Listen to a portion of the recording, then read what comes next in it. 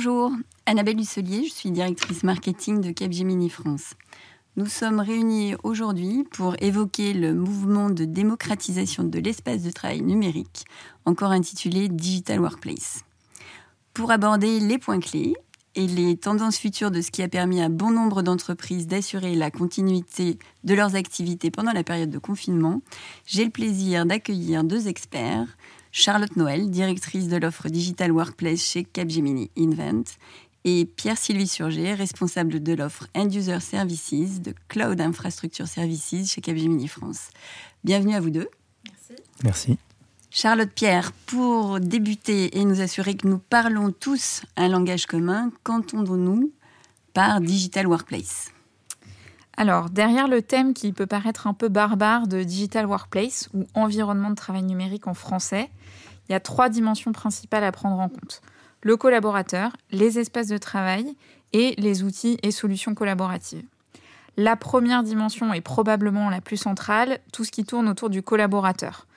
Comment je maintiens un sentiment d'appartenance avec mon entreprise, comment je crée une culture de l'engagement, mais aussi comment j'accompagne le nouveau rôle du manager qui évolue fortement dans un contexte avec des équipes qui sont plus distribuées.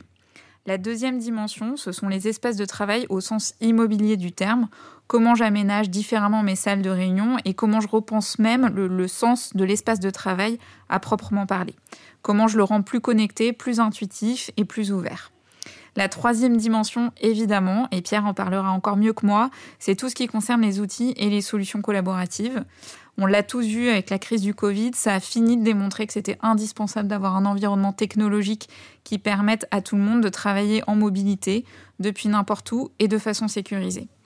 Quelques chiffres pour le démontrer. Pendant les 2 premières semaines de confinement en Europe, on a vu 20 millions d'utilisateurs sur Teams en plus, ou encore l'application collaborative Zoom, dont personne n'avait entendu parler avant la crise, qui est maintenant valorisée à hauteur des 7 top compagnies aériennes mondiales, et cela malgré les reproches qu'on lui a faits sur des failles de sécurité potentielles. Pierre, d'un point de vue solution à proprement parler, comment tu définirais le sujet workplace, toi ?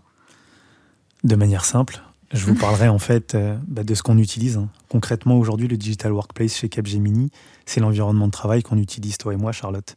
C'est un ensemble de solutions qui nous ont permis en fait d'affronter la crise, de basculer en télétravail de manière transparente, de continuer à collaborer, d'accéder à nos données, à nos applications, et ça sans contrainte. Et c'était un vrai enjeu pour nous, et ça démontre encore une fois notre vision de leader, de pouvoir définir en fait des socles qui nous permettent en fait d'affronter même l'inimaginable.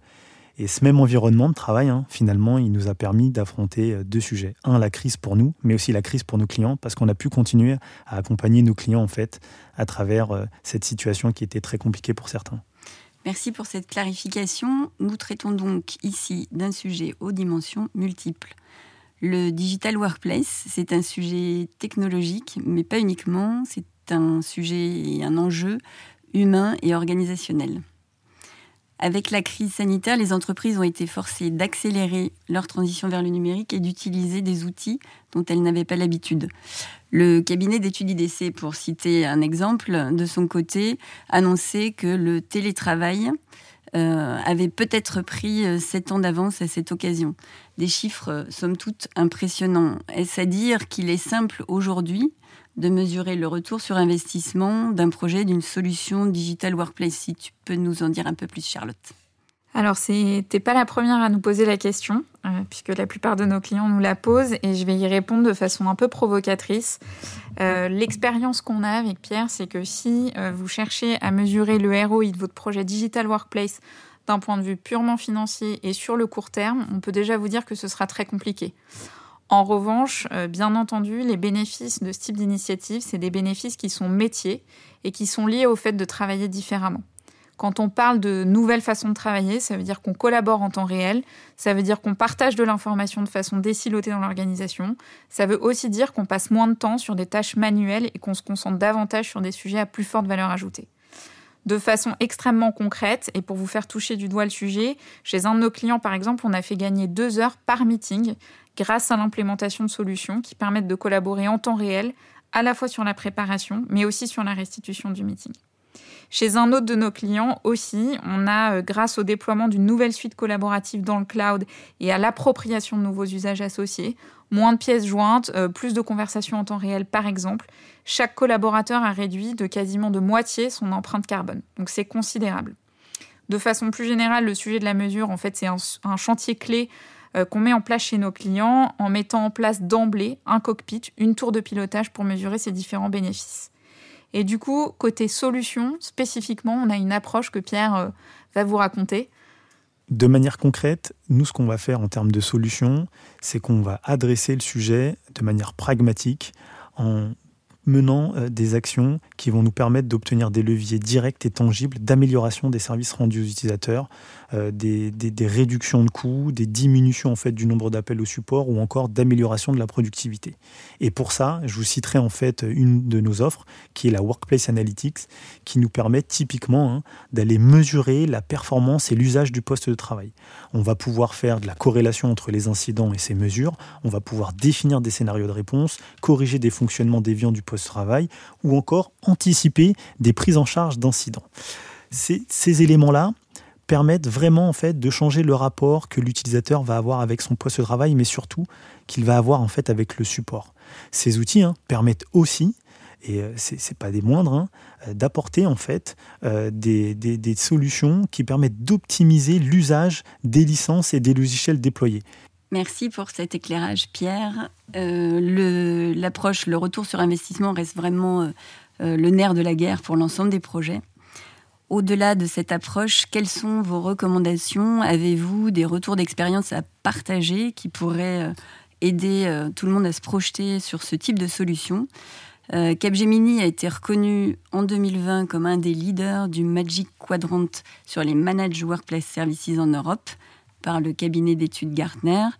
Pourriez-vous nous indiquer tout simplement comment Capgemini accompagne les entreprises dans cette transformation afin de leur permettre d'assurer et d'améliorer l'expérience utilisateur ? Alors déjà, si on a été reconnu, c'est parce qu'on a une approche qui se veut pragmatique, outillée, et qui a fait ses démonstrations dans l'ensemble des périmètres dans lesquels on a pu la déployer. Et si j'ai envie de parler d'un sujet qui est récurrent et je dirais commun à la grande majorité des clients que nous accompagnons, c'est bien la volonté en fait de rendre des utilisateurs plus autonomes tout en améliorant leur expérience. Alors quand on dit ça, vous allez me dire que le sujet est un peu vaste et difficile à appréhender. Mais encore une fois, chez Capgemini, on va l'adresser de manière très pragmatique. Le sujet de la réinitialisation des mots de passe vous parle sûrement. Alors certes, si beaucoup d'entreprises ont progressé en fait sur ce sujet, il n'en reste pas moins que certains n'ont pas encore franchi le pas. Et si maintenant on va un tout petit peu plus loin et qu'on parle de gestion de la demande d'application, de gestion de l'accès à distance ou encore de l'accès à un environnement de travail, bref, toutes ces demandes en fait, qui concernent la vie quotidienne des utilisateurs et qui représentent une part parfois importante des demandes du service desk, peuvent être automatisées et centralisées avec la mise en place d'un portail utilisateur. La concentration au travers une interface unique de l'ensemble des services qu'une DSI peut offrir à un utilisateur et un réel gain de productivité à la fois pour les utilisateurs, puisqu'ils n'ont plus besoin de passer des heures en fait, à essayer de contacter un service ou de voir une demande se traiter, et pour le support, en fait, la possibilité de se recentrer vraiment sur des opérations en fait, à valeur ajoutée et à mise à disposition en fait, d'éléments très concrets pour les utilisateurs. Charlotte, tu as des éléments complémentaires à partager ? Oui, en fait, pour reprendre un tout petit peu de hauteur et pour poursuivre les propos de Pierre, en fait, on accompagne finalement nos clients sur 3 temps forts. Et c'est aussi l'amplitude de cet accompagnement qui nous a valu la reconnaissance de Gartner. On les accompagne sur une phase de décision. Quel outillage, quel socle technologique je mets en place pour répondre aux besoins de mes collaborateurs ? La phase de déploiement, aussi bien technique, mais en termes d'accompagnement au changement, et c'est ce que Pierre a raconté. Et la phase de transformation métier. Et notre expérience, c'est que c'est cette partie-là qui apporte le plus de valeur. C'est le fait de déployer un sujet et un chantier de transformation qui va apporter 80% du ROI. Et la plupart de nos clients, aujourd'hui, ils se trouvent plutôt à ce niveau de maturité. Ils ont une plateforme collaborative, ils savent manipuler, utiliser les outils, mais en revanche, ils ne les utilisent pas dans leur pleine potentialité pour transformer leur façon de travailler. Et c'est à ce moment-là qu'on intervient sur l'ensemble des dimensions immobilières, managériales, appropriation. Et pour citer un exemple, on a accompagné là très récemment un de nos clients avec une méthodologie un peu spécifique d'hackathon qui nous a permis de digitaliser tout un processus métier RH de bout en bout, depuis le recrutement, en passant par l'onboarding de nouveaux candidats jusqu'à la gestion des départs. Merci. Maintenant, nous allons passer pour conclure à un petit exercice prospectif. Nous sommes maintenant en 2030. À quoi ressemble l'environnement de travail des collaborateurs ? Pouvez-vous nous aiguiller sur le bureau du travail du futur ? Qu'est-ce qui le rendra le plus unique ? On peut imaginer beaucoup de choses avec l'impact des nouvelles technologies, l'arrivée de la 5G, les plateformes cloud, la réalité augmentée, le recours à l'intelligence artificielle. Tout ça peut donner beaucoup d'idées. À vous de nous éclairer. S'il est difficile de se projeter de manière technologique à dans 10 ans, je vous dirais qu'on peut parler de tendances de fond. Ces tendances de fond qui vont modifier l'environnement de travail des nombreux collaborateurs de nos entreprises vont commencer par, premièrement, des utilisateurs qui auront une plus grande autonomie. Ils vont encore davantage s'emparer des technologies sur le modèle du citizen developers et de l'avènement du low-code, no-code. Ils vont avoir la capacité en fait de développer des applications métiers sans connaître la programmation.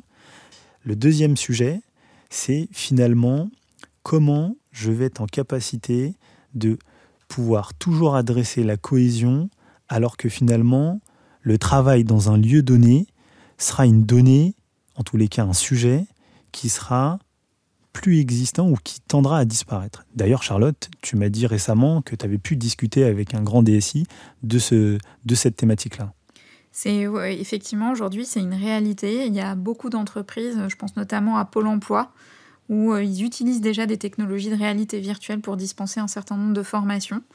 Et donc la deuxième tendance, vous l'aurez compris, elle est vraiment autour de tout ce qui concerne les technologies immersives.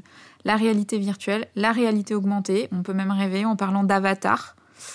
Et la troisième tendance, c'est toutes les technologies autour de ce qu'on appelle l'augmented workspace.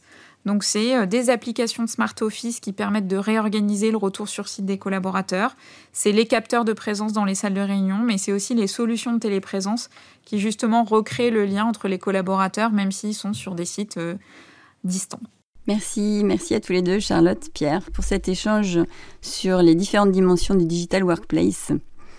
Pour en savoir plus sur les services Connected Employee Experience, vous pouvez consulter le site capgemini.com ou contacter directement Charlotte et Pierre sur LinkedIn.